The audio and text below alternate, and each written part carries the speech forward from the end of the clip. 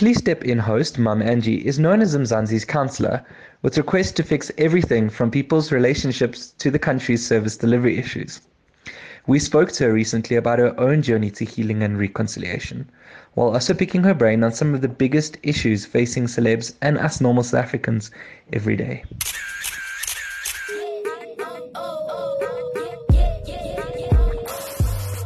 Yes, Mzansi Celebville is filled with flavor. But you know that ge o batla go tseba hore fame e re mo ngwaneng, or who secured the latest bag, or just who's dripping with sauce, and who's adding the spice. Jonga yonke into nje. Because if it's hot, then it's definitely in the Chisa pod.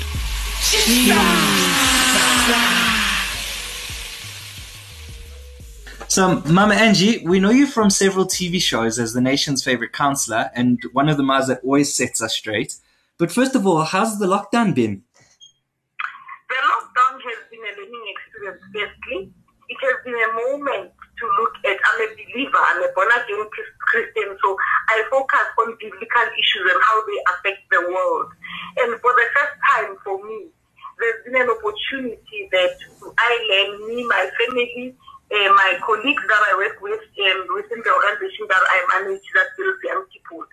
We all learned that God is in control of the entire earth. At some point, whether by good or bad, He will bring the earth to a standstill and probably renew everything under the earth, above the earth, even in the clouds, because nothing was moving. So it's like nature was reinventing itself. And so I felt that it's also our time, me as an individual, my family, my children, my counterparts in business, that we should be renewing and regenerating new thoughts.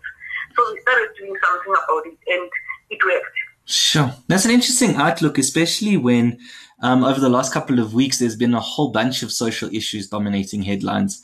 Besides the pandemic, I mean, gender-based violence and so many other issues.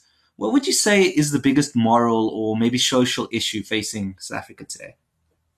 I think focusing more on material things and finances in all aspects. Even though finances are important, material recognition and gaining is also a big deal.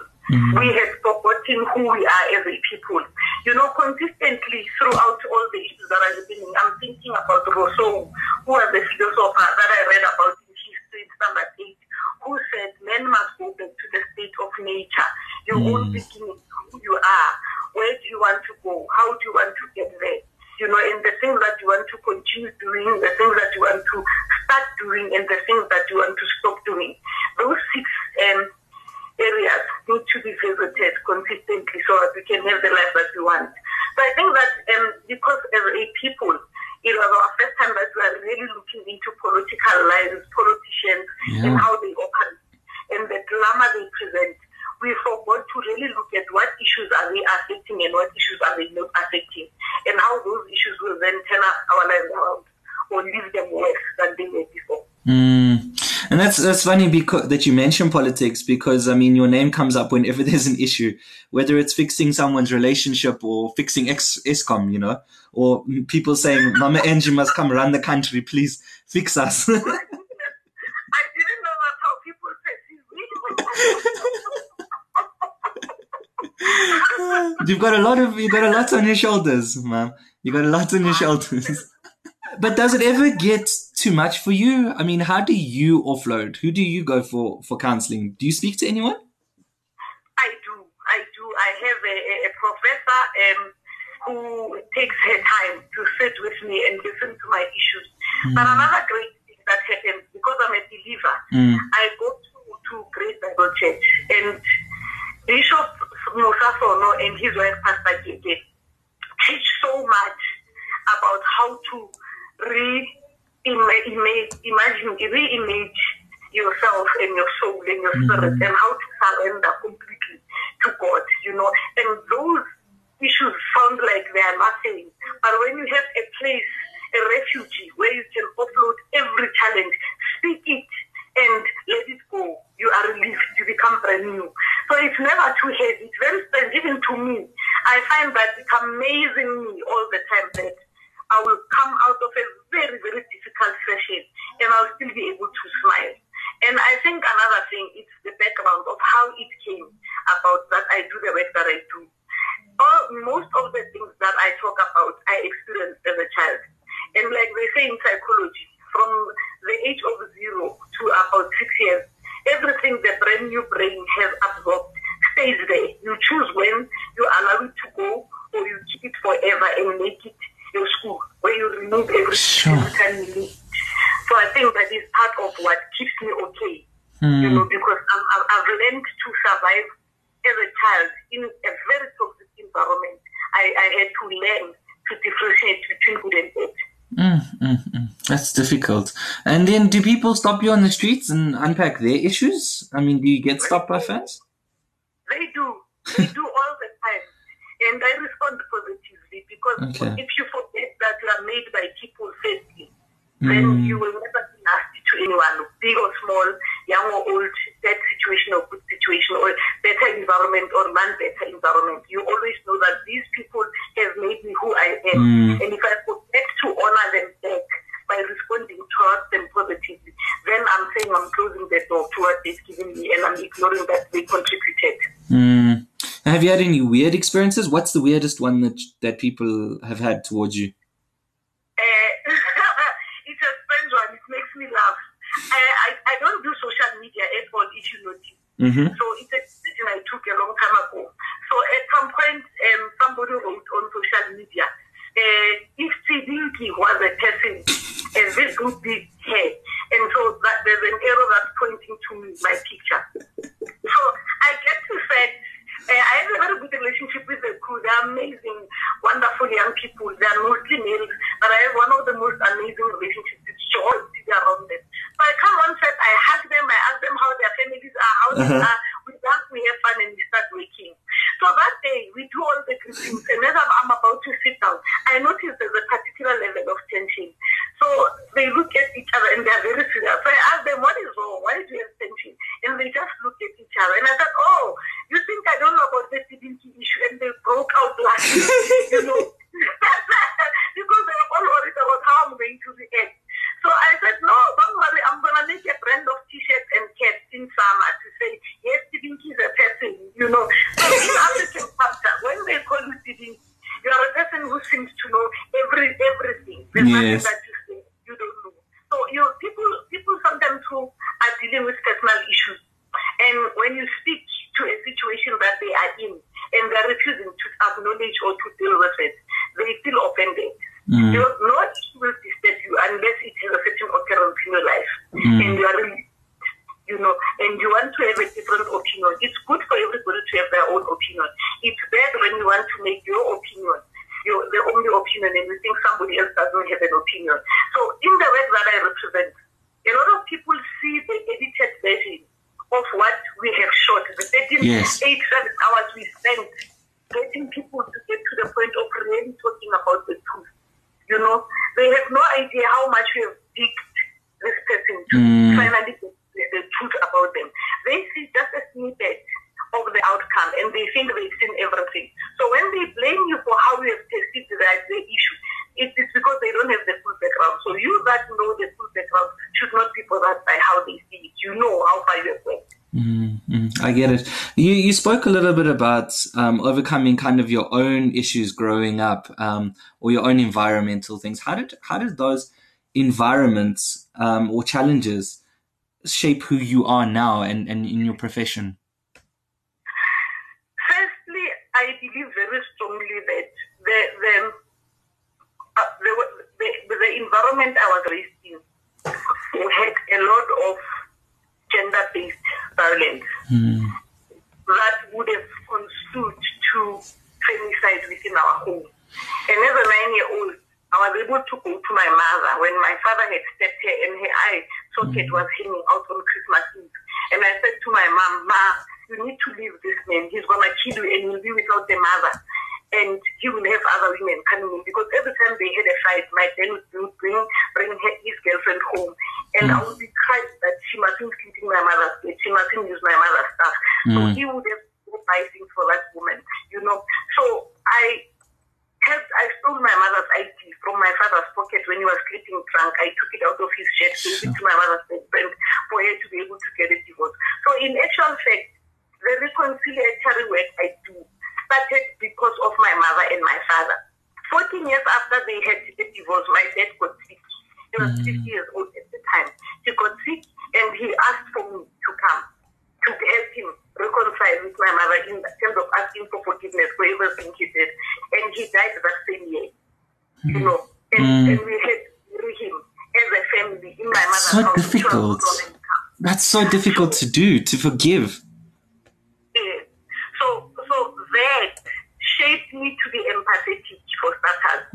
Second, it taught me to realize that every human being's beginnings will affect their future unless they decide to deal with the pain they felt or the hate or the anger and let it go and pursue a truthful life for themselves. Acknowledge their own truth that I have failed in life because I was hanging on to 1, 2, 3. So I need to let that go and not be afraid to start afresh. So for me, those two statements are the biggest factors that have influenced who I am today. Sure, that's incredible. Angie, now I just want to quickly change lanes if you don't mind, and want to try something a little bit different. So over the last couple of weeks, celebrities have spoken out on several big issues, and we wanted to get your advice on some of them based on your experience. So first of all, actress Mona Monyane has spoken about women not being restricted when having children and wanting kids so that if a partner leaves, they don't take their frustration out on the child. So my question to you is, how would you counsel someone who feels they may be taking their personal frustration out on a child or a significant other? Every parent learns from their own parent how to treat a child because there is no manual for how to train yourself to become a parent. So we grow by copycatting what our parents have taught us. And secondly, unfortunately, as Africans, and particularly South Africans, the effect of having lived in a restricted environment frustrated our parents. And they took their frustrations out to their partners. And their partners became so angry that especially if you have mannerisms or look like your father, who has had your mother, every time she's got that same look. And behavior that she sees that you are going to become that person or you are that person, because in many respects women are told, like for instance when we get married, let's put it by speaking to directly what the issue is. If you are married to someone, when you go into that household, you are told that you don't ask a man any questions. You agree with everything that he says, and that's a practical outlook. And therefore, if you are smart in your mind and you have learned something from your mother or you have seen a strong mother, you want to portray exactly that, to say you're not going to make me go mad. I'm going to tell you my opinion and you're going to accept it. And that gets you beaten, hated, sweated, and punished financially. So you punish your children. So the advice I would give to every mother is that create your own loving world that you wished for as a child and give it to your children. That is where consistently I will say to mothers, there's no dustbin for children. Love them out of every situation they find themselves in, rather than punish them for every mistake and problem you've gone through. Good advice. So another one. Model Thick Leonce caused a debate when she spoke about fat phobia and discrimination over weight. At the same time, DJ Lemmy spoke about being made to feel like there was something wrong with her for having dark skin. So my question to you is, how do people deal with insecurities, particularly around personal things like weight or complexion? Okay. Firstly, we must understand as people that as you grow, you are going to go through different changes in your life. Psychological changes, emotional changes, physical changes. You have to accept every stage of your life for what it is at that particular time in order to be able to change it to what you want. Because genetically, how we are made up, it's going to happen to you because your parents are like that.